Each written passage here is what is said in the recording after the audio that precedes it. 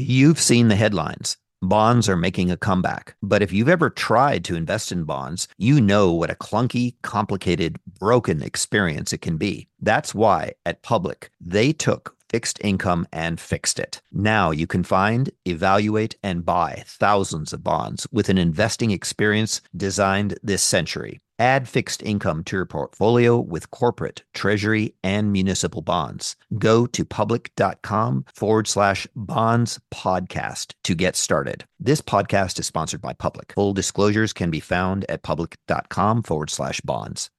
Chat with Traders is sponsored by Trade the Pool. Are concerns about limited buying power, insufficient capital, or fear of losing your own money preventing you from advancing your trading capabilities? Trade the Pool is an online stock trading prop firm that offers funding for stock traders. Demonstrate your skills, trade their capital, and keep your profits. You can engage in intraday trading and now swing trading on Trade the Pool with any U.S. stock or ETF. The procedure is straightforward. Pay an evaluation fee, successfully complete the evaluation, and get funded. Visit tradethepool.com/chat to learn more. Markets, speculation, and risk. This is the Chat with Traders podcast, hosted by Aaron Fifield. What's going on, ladies and gents? Thank you for being here. Now, it's a real honor to introduce a very special guest on this episode of Chat with Traders. I would like you to meet Aaron Brown. Aaron is highly regarded as an authority on the subject of risk management. Although he originally started out as a poker player and sports bettor, then a trader, and later a portfolio manager, for the past 30 years, Aaron's been a dedicated risk manager. And for the past 10 years, he was the risk manager at AQR. For those who don't know, AQR is a $200 billion quant hedge fund. Now, this episode with Aaron comes in two parts. I can promise you this wasn't planned, it was completely unintentional. But we reached somewhere close to about 60 minutes, and I still had so many things I wanted to ask him about, like I hadn't even got halfway through my notes. So thankfully, Aaron agreed to continue our discussion the following day, and that's the second part, which will be released 1 week after the release of this episode, so Wednesday the 8th of November. On this episode though, part 1, we talk about Aaron's early days playing poker, unconscious influences on decision making, the goals and objectives of a risk manager, how Aaron managed the quant equity crisis of 2007, and much more too. Then on the next episode, part 2, we spend more time specifically talking about, I guess, what you could call more practical suggestions for how you can better understand and manage risk for yourself. And one thing I should probably point out, if you do hear a few strange noises coming from the background, that's because there was a street fair going on outside Aaron's apartment. Okay, let's get going on part 1. Take plenty of notes if you need to. Here is my guest, Aaron Brown, for a lesson in risk taking. So, Aaron, you left AQR a few months back. I think you were there for around about a decade. What are you focusing on nowadays? Well, my theory was I wanted to simplify my life. I left AQR under very good terms. I'm still on the board. I still do some work here and there for them, but I don't commute every day, and that was the thing that was taking up too much time. So my intention was to focus on a book that I'm writing on Fisher Black, but I haven't made very much progress on that. I've been teaching a couple of courses. I've been doing a lot of, writing columns and so on. I've been traveling around. I've been doing a lot of stuff that I enjoy that I didn't have enough time for when I was working full time. But I really have to get serious and start work on that book one of these days. I'm sure you'll get around to it when the time's right. Yeah, the problem is I have about 12 boxes full of papers. And it's just daunting. If I had less, I could work on it. But once I open up that first box, it's like I'm down for 2 weeks and I just never quite find the energy to do that. Right. Now, I wanted to ask you about your relationship with risk, because if I understand correctly, it first began around about the age of 14 years old when you first began playing poker. I have to ask, like at 14 years old, what enticed you to begin playing poker?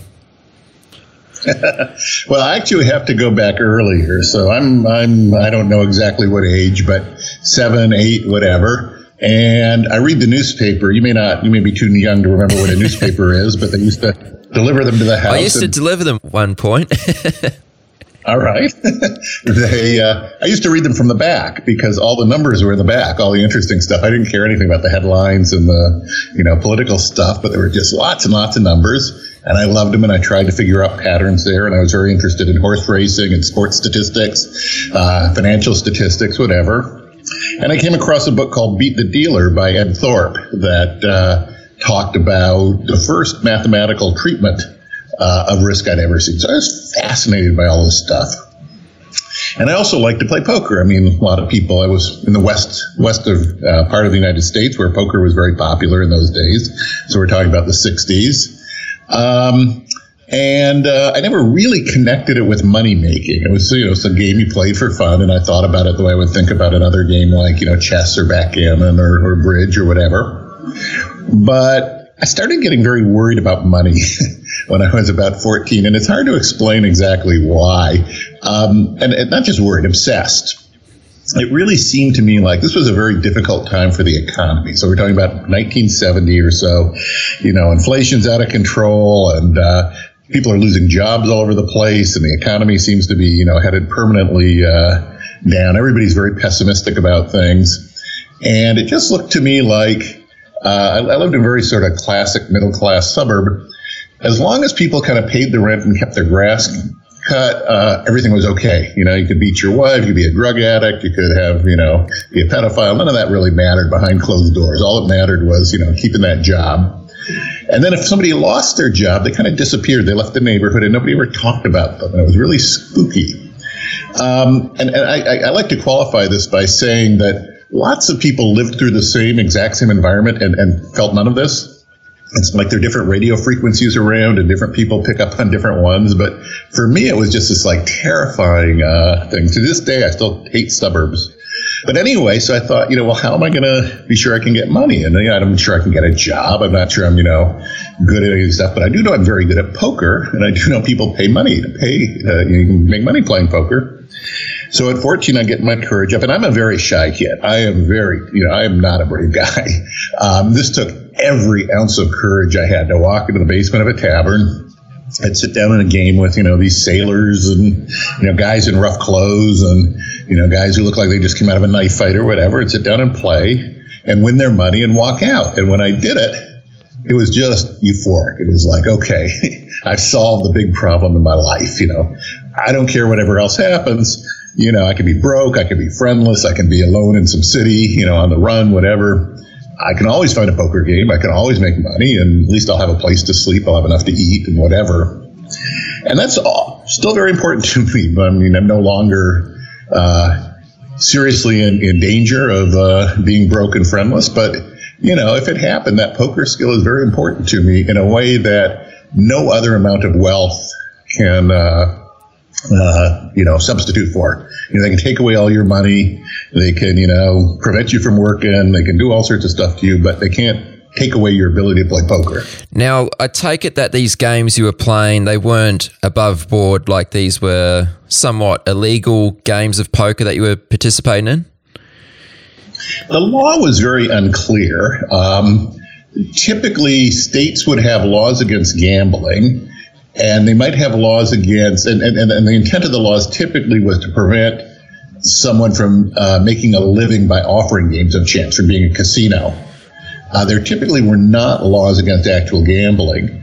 But the problem would be if you had a game, completely open game, you're just playing, if you had a company, the police would come in and say whoever was hosting at the tavern or the restaurant, whatever, that they were profiting from the game and they would demand money. You moved the game down to the basement, and really it didn't change anything except the police demanded less money. Doesn't really make a lot of sense, but nobody really thought of it as a crime. So people thought of it as a, something you had to pay the police for a little bit. In other places, people paid organized crime the same way. There just wasn't a lot of organized crime in Seattle. And in Chinatown, you could play for free. They didn't have to pay the police at all for whatever reasons of their own. But yeah, so these were, certainly not advertised, certainly not open, but, everybody knew. I mean, I was 14 years old. I knew where they were. And I was not the kind of kid who street smart, knows everything going on in the street. I would not have no idea where to buy drugs or guns or prostitute or anything like that. But I knew how to find a poker game. And how accepting were they that to let a 14-year-old kid join in on their game? That was the great thing. Nobody blinked an eye, said a word, whatever. You went in, you sat down, you had your money, and you knew how to play, and that was that. What happened when you were in school? Because at 14 years of age, I presume you were still in school. When teachers would ask you or it would come up, what do you want to do when you leave school? Would you say that you wanted to be a professional poker player? No, I knew back then that would not have been a wise answer. I typically told people I wanted to be a lawyer, although I knew it wasn't true, but it was something that, everybody people sort of had me pegged as a lawyer type and would leave me alone with that. Little did they know. Yeah, I always, from a very young age, and again, I don't, I can't say I had a great upbringing. My parents were, educated, great people, treated me nice. Nothing bad ever happened to me. We had enough money that nobody was ever hungry, but not enough that anybody could get into trouble with it. Yet I always kind of had this feeling that I was hiding and undercover and I had to escape. I just had to keep people from figuring me out until I could get out of town and do what I wanted. I have no idea where that feeling comes from, but it was absolutely my attitude growing up. Don't tell me you have to. And what did you do when you actually left school? I presume you didn't go on to study law. I know you did go to university. What sort of things did you study? What path did you take after leaving school? Well, I had some really good luck. So I graduated high school. I went to Harvard in the United States. And the first thing I did is they showed me this list of courses I was supposed to take. And I thought, this seems stupid. And I had an advisor who was a professor. You get assigned an advisor. And I said to the advisor, I don't want to take any of these courses. And he said, well, come up with a list of courses and show them and I'll see if I can improve them. And I thought about it a little bit and I said, well, do I need to go to you? And he said, no, you can get any professor to be your advisor and he signs off on your courses. That's that. And there was this guy named Harrison White, who was a mathematical sociologist who'd written some papers that I just thought were really spectacular. Just really loved them. So I go to Harrison White, and he'd never heard of, advising or course requirements or anything like that. But I explained, look, what I want to do is take whatever courses I want, and I need a signature. And he said, that seems pretty reasonable. I'll sign. And so I just took whatever I wanted. I took mostly graduate courses because Harvard graduate students are not as smart as Harvard undergraduates in general.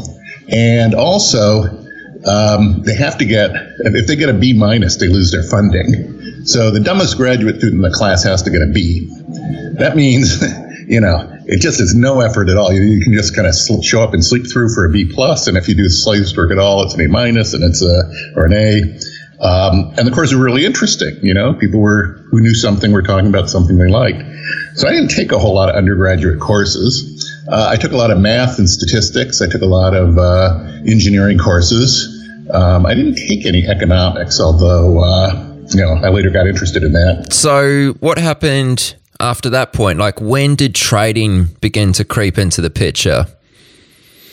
Okay, well, this is a little later. So I'm playing a lot of poker in college, and I'm getting pretty well known in national poker circles, and I'm making an okay living at it. But there's so we're talking down mid-1970s. The minute you say I'm a professional poker player, life gets a lot harder.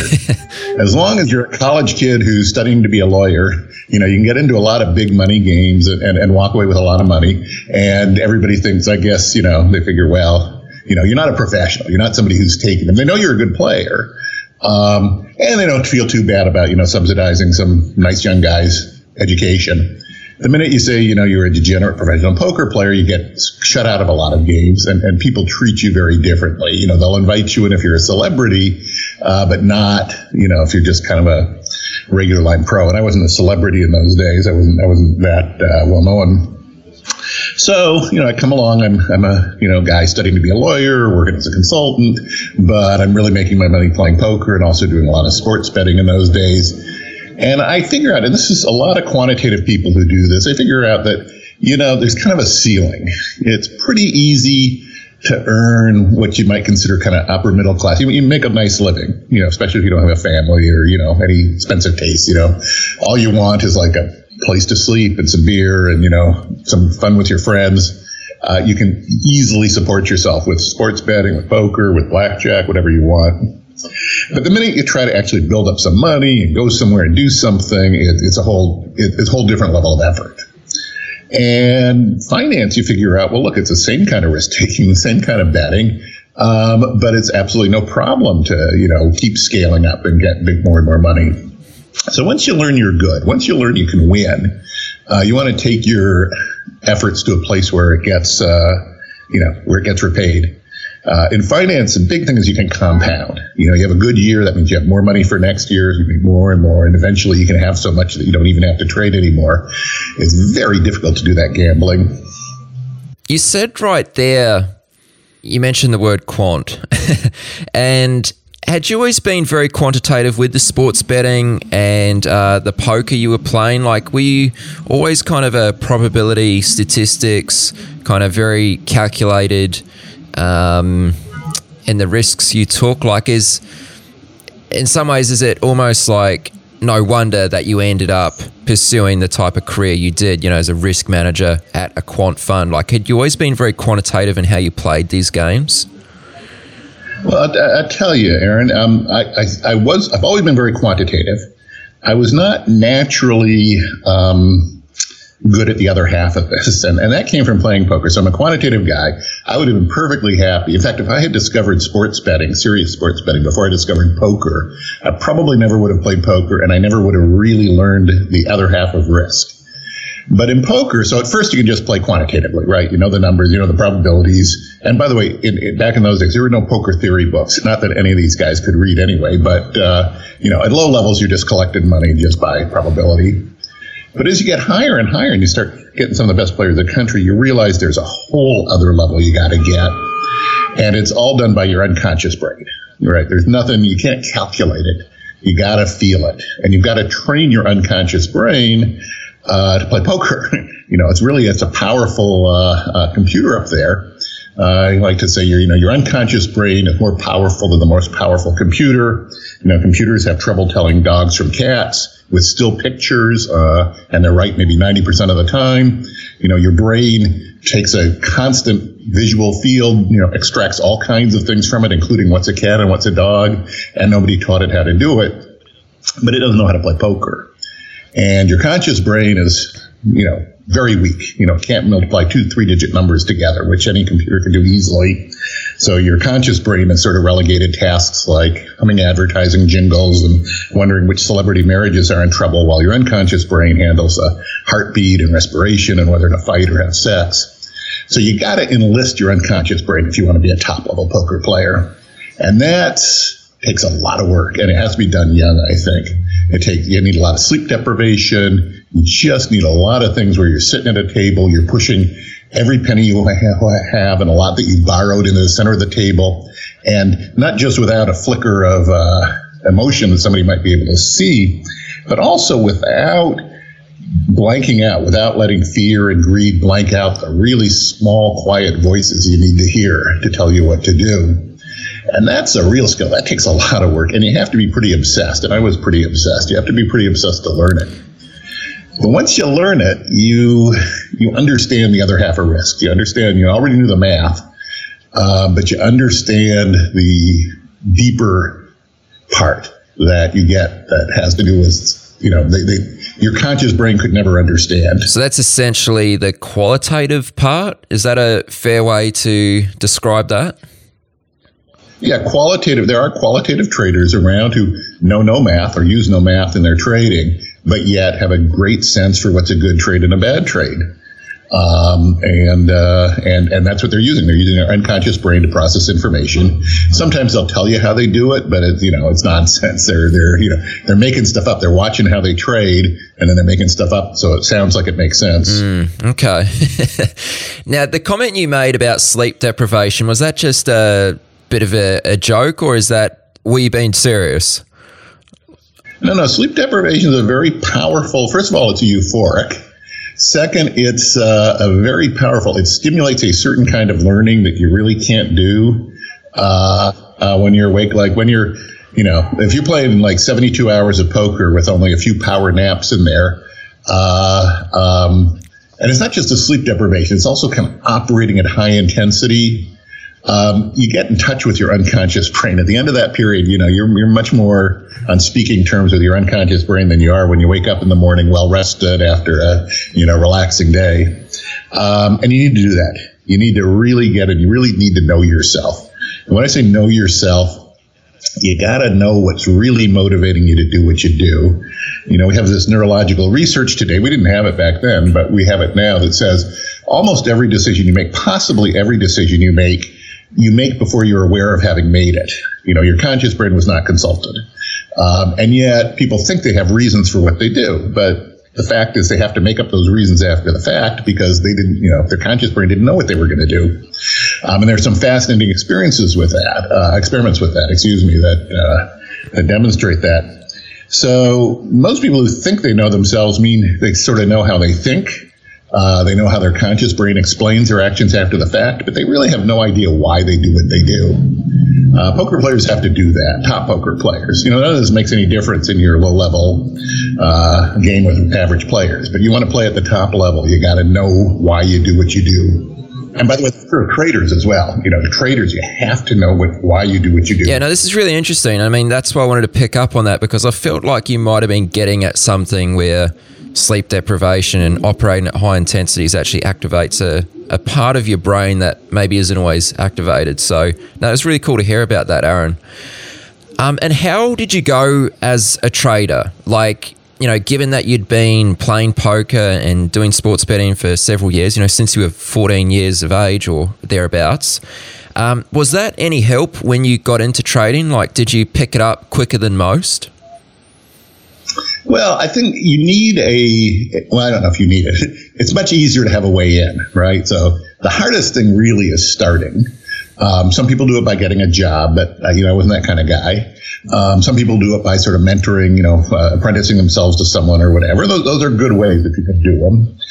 But what I did, I kind of approached it the way I approached, poker and blackjack and sports betting. And I looked around and I said, well, gee, people are just starting to trade these options. So this is like in 1973, we start getting publicly traded options in the United States. So this is like, I guess, 78, 79 or so.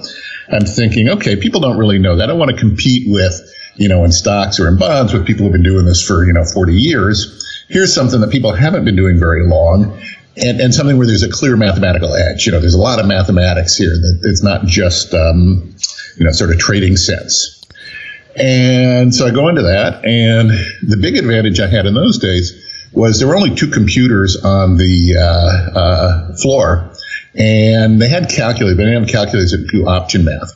So if you could do the option math in your head, you had this enormous advantage. You could just go through and you could find all kinds of easy money.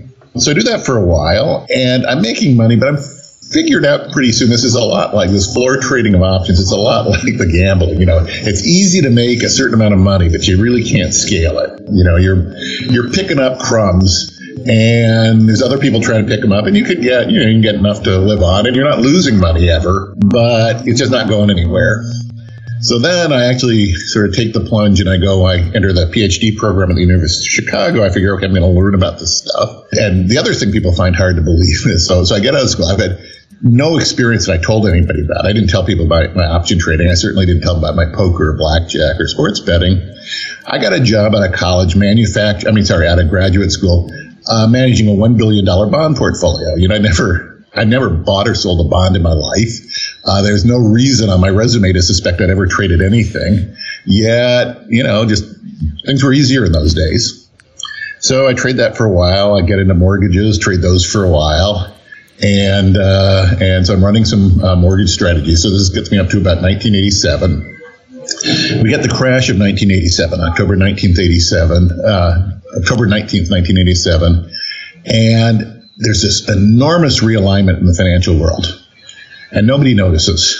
It's not just the stocks going down 25% in a day. It's like everything gets reorganized and starts trading differently, all kinds of different behavior.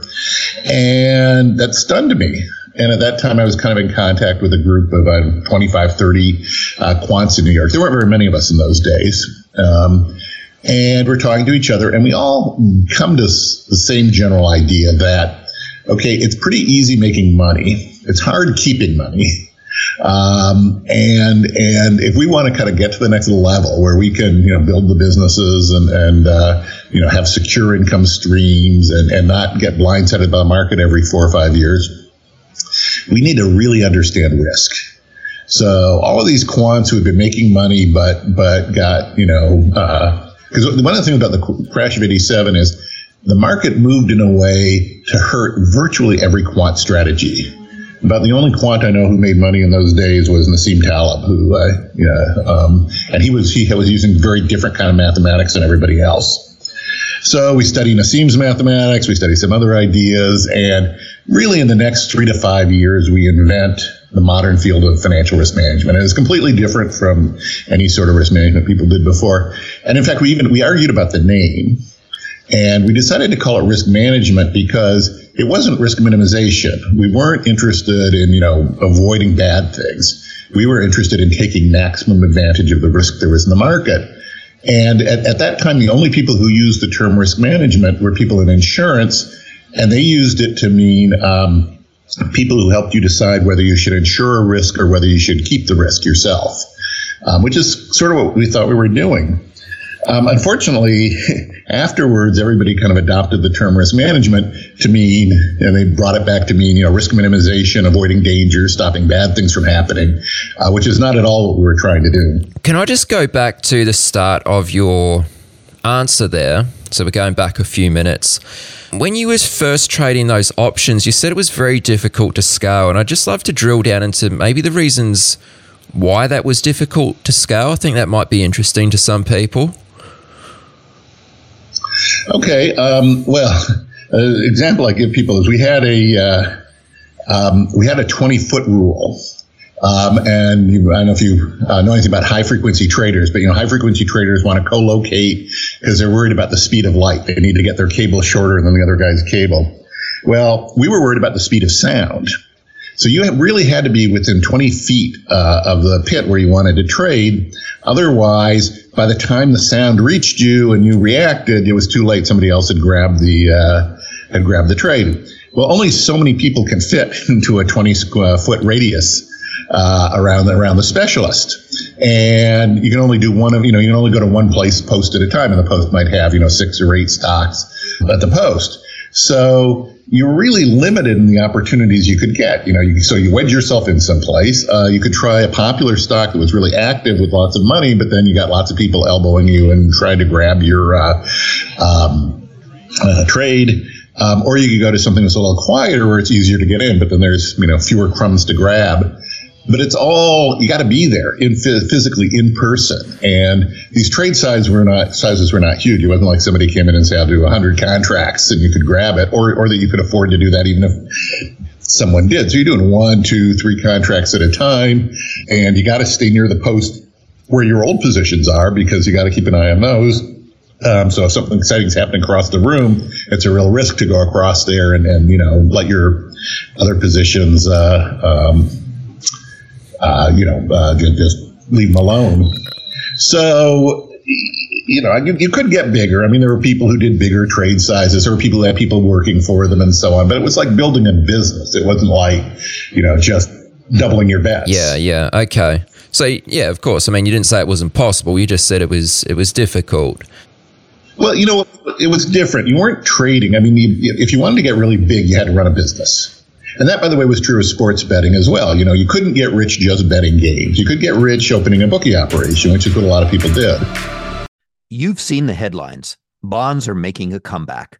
But if you've ever tried to invest in bonds, you know what a clunky, complicated, broken experience it can be. That's why at Public, they took fixed income and fixed it. Now you can find, evaluate, and buy thousands of bonds with an investing experience designed this century. They started at the beginning, reimagining the bond screener with an intuitive design that helps you zero in on the exact kinds of bonds you're looking for. Then they made it easier to evaluate each investment opportunity with better data in the places you need it most. Finally, they made investing in bonds as straightforward as stocks or any other asset. Add fixed income to your portfolio with corporate, treasury, and municipal bonds.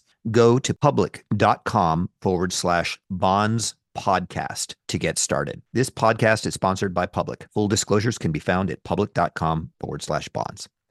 Are you a developing or seasoned day trader who trades the U.S. markets? Is the only thing stopping you from getting to the next level is having enough capital to trade? Trade the Pool is a unique online stock trading prop firm that funds stock traders worldwide. Not having to risk your own capital can help you focus on other things like making better decisions on your trades. There's no PDT rules to worry about. You got more than 12,000 stocks and ETFs to trade, long or short, and professional tools at your side. How you get funded is you show them your skills through a straightforward evaluation process. Once you pass the evaluation, you get funded and trade with their pool of money and split the profits. Don't let the lack of buying power, capital, or fear of losing your own money prevent you from taking your trading to the next level. Visit tradethepool.com/chat to learn more. So at what point, just continuing from where we left off, at what point did you actually transition from becoming a trader as such to now becoming a risk manager? Okay, well, I guess I moved from trader to portfolio manager. Then I actually moved to head of mortgage securities. So now I'm not really trading. I've got traders working for me. I'm running a department. And then 87 happens. So 87, I say, okay, I'm going to go back to school. So I went to teach. I took a finance professorship, and I'm studying things. I'm still kind of trading on my own on the side, but it's not full time and not for not in large size. And I'm trying to figure out this risk stuff. And then I go take a job with JP Morgan. We're working with a group. We eventually came up with RiskMetrics. Then from that point on, my career was all in risk management. So instead of trading, I worked on trading desks. I worked for big, global banks, or eventually a quantitative hedge fund, helping other people manage risk, or managing the risk of the organization. Right. Now, this position or this role, whatever you want to call it, as a risk manager, I think there's probably some people, especially maybe traders who are newer to this, might not really understand what that role entails. So can you just break it down for us and explain what does a risk manager do on a day-to-day basis? Like if we look at a typical day, what goes on? Yeah, well, it's easier to let's start back. So when we're first doing it in the early 90s, when we just invented it, we were all front office risk managers.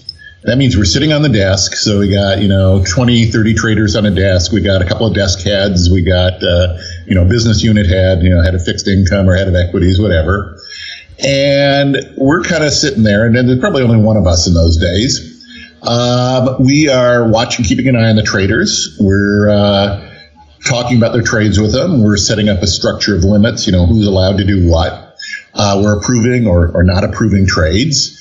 We're spending a lot of time, talking with the desk head about the overall risk of the desk and the business unit head, the overall risk, not what individual traders are doing, but how it kind of aggregates up to an overall risk.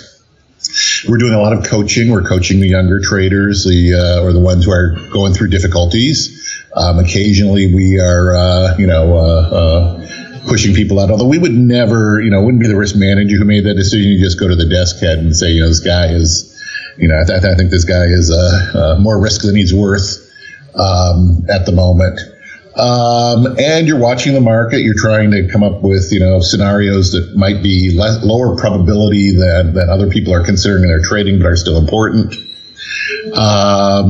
And, your overall trying to get the desk profits, not to make the desk more profitable, but to allow those profits to grow into a larger total at the end of the year. So, you're helping people decide, when they should be swinging for the fences. Sorry, that's an American term, but I don't know if it translates. It does, yeah. Okay. And when they should be, going for the single, going for the bunt, trying not to do something bad. In which markets should you be, putting more resources? Where should you be getting more people in? All those sorts of decisions. But I guess the one that people think of most canonically as the risk manager is setting limits. So you're telling everybody, here's how much you can bet, on these sorts of bets, and and if anybody wants to go over the limit, then you got to look at the trade. Yeah, that's a front office risk manager, and we still have those. Okay, they're still around, although today they're doing a lot more paperwork because there's now a middle office risk management. So middle office risk management, which by the way is what I did for most of my career.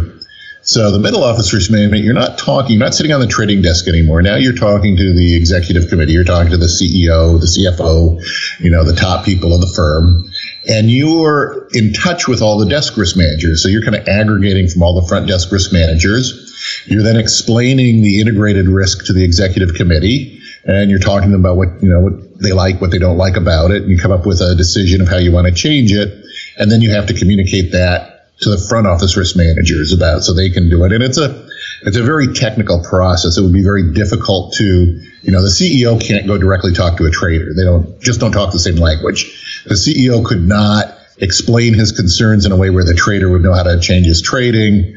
So you need kind of two layers of communication, translation to do that. So the CEO talks to the middle office risk manager, the middle office risk manager talks to the front office risk manager, and the front office risk manager talks to the trader.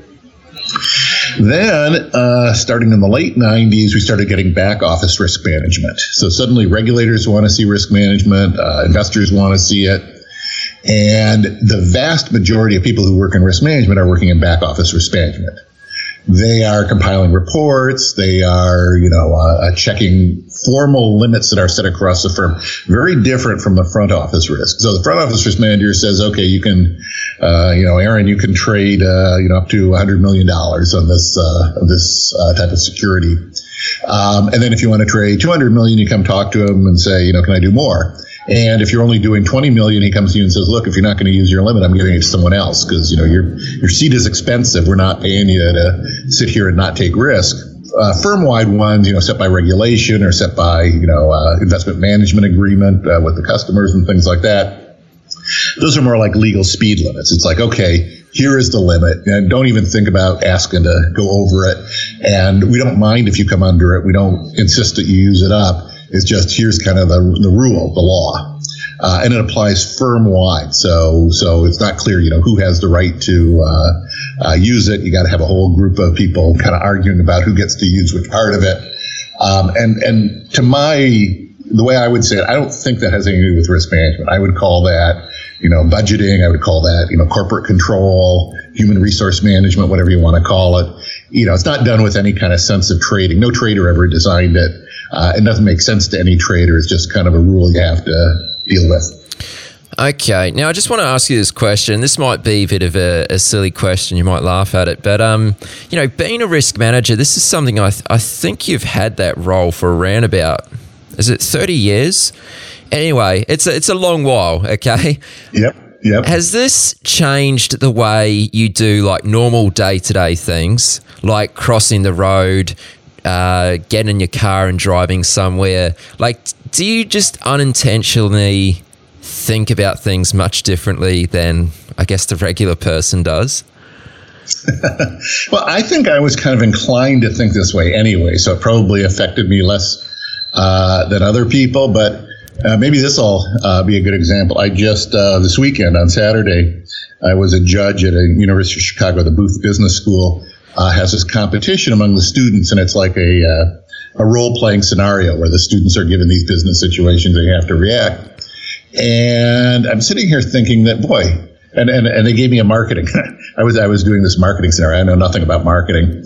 But I'm sitting here and they have all these MBA students come on, and these guys are, these are people who are 27, 28, worked 5 or 6 years, came from top diplomas, 5 or 6 years working for like a top consulting firm or a big business in a senior role, and now they're back at the top, one of the top business schools in the world. And they're all very smooth, like bad news comes in and they're kind of very smooth. And I'm thinking, boy, I've been doing this with traders my whole life, and they'd come in, they'd pound the table, something would break before this thing was done. These people don't care at all. My inclination as a risk manager was to go and shake them up and say, come back when you got something you're passionate about. I don't want to see these big decisions made by careful consideration of people doing dignified things that they can justify afterwards. I just don't believe you make good decisions that way. And maybe you do in marketing. I don't know. I got no idea how that's supposed to be done. But I'm having real trouble judging these people, because to me it's just completely foreign how they're making decisions. Right. Something else I wanted to ask you about. You were at AQR, I think, when the quant equity crash occurred in August 2007. Do you have any interesting stories or lessons which you learned from that event? My biggest memory of it. So actually, I just started. So I started in May, and this quant equity crisis happens in August. And it's my first real test it's the first, big thing I had to do. You first come there, you just kind of getting started, you're doing this and that. There aren't any really big risk decisions that come up. We'd actually, fortunately, I cut the risk 5% back in late July for reasons that probably had nothing to do with the crisis that was actually coming. But that little bit of extra cut really makes a big difference for a number of reasons. But anyway, there wasn't really much we could do. In other words, the risk was pretty much determined by what we had to do for our counterparties. We knew our positions were good. We knew this was a temporary thing that would, come back. This wasn't a permanent state of affairs, but we were very highly levered, and we had to cut positions to keep our counterparties and our lenders and so forth, continuing to let us trade. We didn't want them to blow us up and pull off all of our credit lines and so forth. So basically, we were doing what we had to do.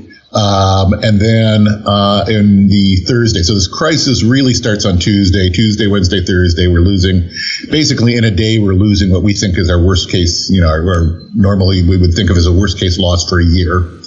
And then Cliff Asness, the founding partner, says, okay, this is over. And I don't know to this day how much he got the call right, that it was over because, he knew it was over, or it was over because he said it was over and other people saw that and other people started getting back in and whatever. But one way or another, that turned out to be the right call. And if we'd been able to maintain our positions, if we hadn't had to cut, we would have made back on Friday everything we lost on the previous 3 days. But, you couldn't do that. It was, you'd have to have an infinite amount of money to do that. So we actually took us till the end of the month to make it back because we were at smaller size. My main memory from that time, so I really wasn't doing very much. You need to have options to get much use out of a risk manager. But my main memory of that time was watching CNBC, and everybody knew something was going on, but nobody knew what it was. None of the reporters knew what it was. So they're all chattering away, there's something really exciting happening, but stock prices weren't moving. Stock volume was a little higher than normal, but nothing extraordinary. Nobody was going broke, but everybody just knew something was going on. And it, really hit me how little you can understand the market. You can be a reporter. You can have access to all the people. You can see every trade. You got no idea what's going on with the market unless you're actually trading it. Chat with Traders is also brought to you by the Chat with Traders community, a private membership-based community where traders can connect and enrich their trading journeys. One of the important benefits that the community offers is the Traders Accountability Program, or TAP for short. Get accountability that is rooted in community for the thoughts, behaviors, and habits that you want to change or improve to help you move forward in your trading journey. Visit chatwithtraders.com to learn more. And what actually caused the quant equity crash? Like, a lot of people, I presume, who are probably hearing us talk about this right now, don't actually know much about this crash at all, because, it was just around the corner where the GFC kicked off. Just to explain to us in short, what was the quant equity crash all about? Yeah, okay. No, you're absolutely right. Actually, a friend of mine, Scott Patterson, a reporter for the Wall Street Journal, wrote a book on the quant equity crisis. He called it The Quants. And his great misfortune was he had this great book, but by the time it came out, everybody had forgotten the quant equity crash because we'd had the much bigger crash that happened a year later. So here it is. So we have these quant equity funds, and what we mean by that is these are funds. They typically trade thousands or many as 5,000 or 10,000 stocks. They trade everything by computer. They're very market neutral. So for there's short for every long, and it's very carefully balanced by industry, by country, and so forth, by interest rate sensitivity. So it really should respond not at all to any sort of general level of stocks or interest rates or currency or anything like that. And we just make small amounts of money on each trade, and they just kind of. And the way these strategies work when they work, which they're supposed to, is they sort of just fairly low risk, but very, very high leverage. And they just make small amounts of money all the time. And they're incredibly well diversified because, you got, let's say you got 3,000 long positions and 3,000 short positions and very closely matched. So you're not taking any bets at all. So that's not supposed to be able to go against you in any big way. You can have a bad day and be down 10 or 15 basis points. But it's not supposed to go against you, 5% or 10%. And the only way it can really go against you is if, every single one of your longs goes down and every single one of your shorts go up. And because they're so tremendously diversified and closely matched, that shouldn't happen. But it did. Why did it happen? Well, it's we now know that, or at least this is, I guess, the story. We don't really know all the details, but there was a quant firm that had some losses, not in their quant equity strategies, and other strategies. But quant equity is the most liquid thing they had. It's you can free up tremendous amounts of cash by cutting the leverage in your quant equity. So they start cutting positions, and this is in around mid to early July. And that's causing some strange behavior, and that's why we had our 5% cut in July. It's just some strange behavior. Too many longs are going down, too many shorts are going up for the things that are just very improbable statistically. Anyway, the more this happens, the more there are losses. And one thing about quants is quants cut their positions when they have losses. They don't think of it as cutting risk. If you have let's say you got, $1 billion of AUM and you're running a portfolio that's 3 billion long and 3 billion short. Well, if you have a 5% loss, you just automatically cut your long and your short positions 5%. And you think of it as maintaining the same position because it's the same position relative to your capital. Also, a lot of these funds had things that targeted volatility. So when volatility went up, they were cutting positions. Now, it wasn't that all these funds were holding exactly the same position. Here's the thing I think people don't understand about quant. See, quant really makes money. Most of the things you hear about are just nonsense or kind of random stocks. So it doesn't really matter what one active manager does relative to another active manager. If one guy likes Apple, another guy doesn't like Apple. And so if one of them starts selling it, it doesn't necessarily hurt all of them. But if you think about it, every day, there's stocks that are going to go up and stocks that are going to go down. And if your trading actually makes money, you have to own more of the long ones and you have to be short more of the down ones. And you may have a completely different approach to me. You may have a very different portfolio from me. But if we're both quant equity investors, we've got to have some overlap in our portfolios. And, we tracked overlap very carefully. You and I might only have 5% or 10% overlap. But if you get 100 people, 100 big quant funds, the stocks that they're all long and their stocks that they're all short, those are, common to a lot. And those are all moving wrong. And so this is causing these moves that just shouldn't happen statistically. And there really is no way around it. It really isn't quant. If you're making money in the markets, then you just, at least in a big diversified way. You could, maybe you just found one great trade that nobody else knows about. But if you're buying and selling thousands and thousands of stocks and you're actually making money, you have to lose money when money starts pulling away from these sorts of strategies, when, money starts moving from the smart people to the dumb people. There's just no way around it. You cannot avoid it, whether you're a quant or anything else. I don't think this applies to most individual traders. I think you have to have very, very highly diversified portfolios for this to be a factor. But if you're running these kinds of strategies where you trade almost everything on the market, you just have to resign yourself to once in a while, money is going to pull away from this strategy, and you're going to have losses that, should be, should happen once in 100 million years or something. And actually, there's a bigger danger that people don't think about, but it's actually worse. When you're backtesting these strategies, or even when you're running these strategies, if you're testing them or running them over a period where people are getting into the strategy, you're going to think they're much less risky and much more profitable than they really are. And you're going to lever them up too much. And then when you get the bad news that people are pulling out of it, you're going to get hit double. How are you able to measure the overlap? Like, is it because these different funds are buying such large positions that they need to be reported somewhere? Like, how are you able to know if your holdings overlap with the holdings of another really large fund? Yeah, the reporting isn't that useful. It's true because these funds are so highly levered.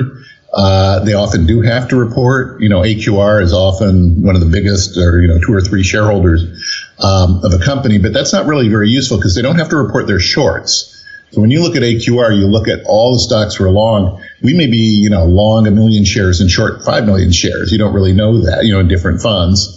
And also the reporting lag is such that by the time you see those reports, the funds might be holding very different things. No, you get this from the street, from brokers. You know what stocks are hard to borrow, so you know what people are trying to short. You do see what short interest is. You also kind of get a feel for what some of these other big firms are doing, and you see it in the trading volume to some extent. So you're guessing. You don't have the information exactly, but you can get a feel for overlap. You also, this is also something that only applies to quant funds, probably not to most your investors. When you run a quant fund, you're not thinking of it as a single fund. You're thinking of it as hundreds or thousands of factors, and each one of those factors goes into constructing your portfolio. You have factors that are making money and factors that aren't. In the quant equity crisis, the factors that we knew a lot of people were using, those were the ones that got hit very badly. We had some factors that were proprietary to AQR that were not well known, and those did not get hit, or they got hit much less.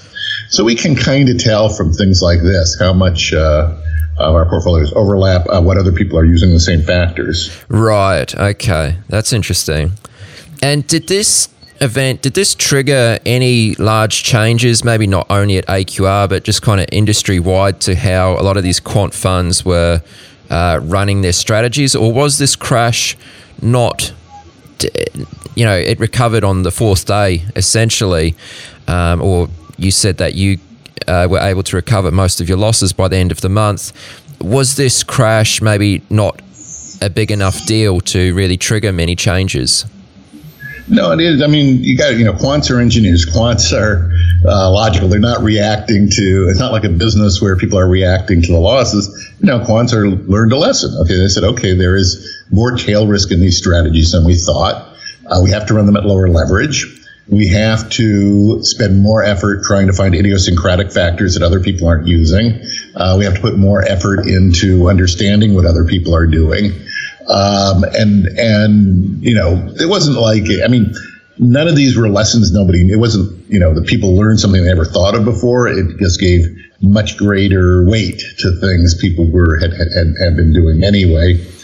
And I think the biggest single change, or the one obvious single change, is I've been trying to get a formal drawdown control policy in an AQR, and quants tend not to like that. Quants tend to think that, if I have a bet, it's, just as good a bet the day after it lost money as the day before it lost money. It's not, no reason to change your bet size in response to losses, other than just cutting it proportionate to so it's not proportionate to your capital.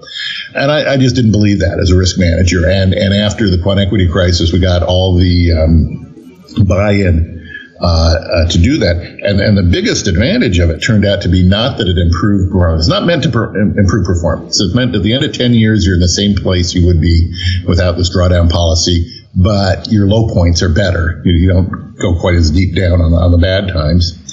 What happens is, you get a call, risk manager, you get a call from counterparties, and they say, gee, your fund is, down 6% for the month. And typically with ISDA agreements you have with your counterparties, if you're down 10% a month, either through losses or redemptions from investors, they have a right to terminate all their contracts, which very bad. You're down 6% for the month. We're only halfway through the month. What are you doing? What are you planning to do? And there are two bad answers. One bad answer is, nothing. Our trades are just as good as they were. We're doubling up in size. Then they cut you off right away. Or you could say, oh, we're panicked. Things aren't working. We're reversing all our trades. That's pretty bad too. The best answer is, well, gee, we got this drawdown control policy in place. We thought about this in advance. Nothing's wrong. We're down. We've already cut risk 20%. If we lose another 2%, we're cutting another 20%. Everything's going exactly as planned. Go call up somebody else. And it works. They love it. They got off the phone and nobody cut us off. So that was the big advantage there. So why did you want to implement that policy? I think this is quite interesting. So you said that most quant traders weren't really a fan of this idea, but you were, obviously. Was it mostly because you wanted to stop investors from pulling their money out if you did reach that 10% drawdown for the month? They had that option to do so. Or was it more of maybe a risk management decision? No, it wasn't for investors. We had pretty good lockup and redemption terms. And frankly, the investors who are going to pull out, you don't want to do a lot of effort to stop them because you want them out of the fund. If you do some extra stretching to keep an investor in, they're just going to redeem at an even worse time. So there's no advantage from that one. No, it's a risk management decision. It comes with, talking to traders. I actually had a long background in qualitative trading before I personally was a quantitative trader, but as a risk manager, I was mostly risk managing qualitative traders. And I have this discussion, they put on a position and it went against them. And I'd say, okay, I don't want to stop you out of, we're not at our stop. We're not stopping out of the position. But, you were wrong. You were wrong about how low something could go before it went back up, assuming you were wrong in this position. It was at 100. You thought it was going to go to 120, and you're probably still right. But now it's at 90. You didn't think it was going to go to 90 before it went to 120. So you're wrong. So let's get out at 90. And we're not getting out forever, right? As soon as it goes, let's say 2 points up from its low, we're going to get back in. So if it goes right up tomorrow, we're giving up 2 points.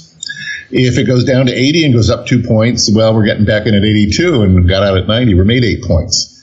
And if you look at this thing long term, you say, boy, those really pretty much average out. You pretty much, it's an even money bet, and you're going to make as much as you lose. But what's going to happen is when things go your way, when the thing turns around right away, that's when you're going to lose money. And when things go a lot deeper down, that's when you're going to save money. So to me, it's a free lunch. You're not making any money net. You're making the same amount of money after 10 years of trading. But every time you're at a low point, you're not quite as low. And you're giving that money back, but you're giving it back in good times, which, you can afford. And people underestimate the difference of, small, even like that 5% cut I was talking about we did in late July. You make a small cut early, it can be the difference. So, you can wait a little longer in the trade. You never want to be in a trade where the risk is managing you. And risk managers think ahead. They don't think, am I forced to cut risk today? They're saying, gee, if things continue to get bad, will I be forced to cut risk? And I never want to have my position so big that I'm forced to cut risk. Because then you can't control the price. It's also psychologically very bad. It's just death. The point of risk management is to keep yourself in a position where you always have flexibility. It's always a choice whether you want to cut risk again. Okay, folks, so this is around about the point where I realized we were close to 60 minutes into the conversation and I wasn't even halfway through my notes.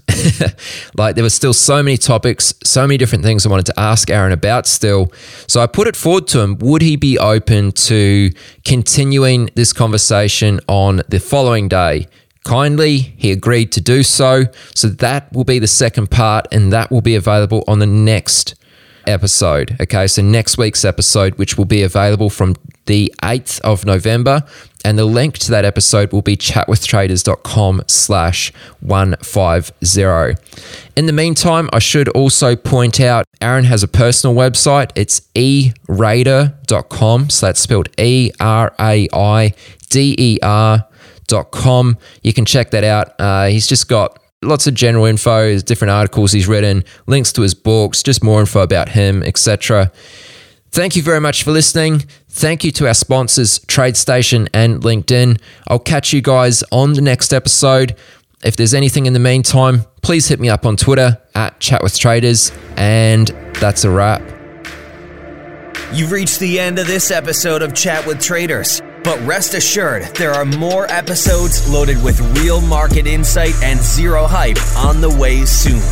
So to stay updated with each great new release, subscribe to the podcast in iTunes. And we'd love it if you'd leave a rating and review.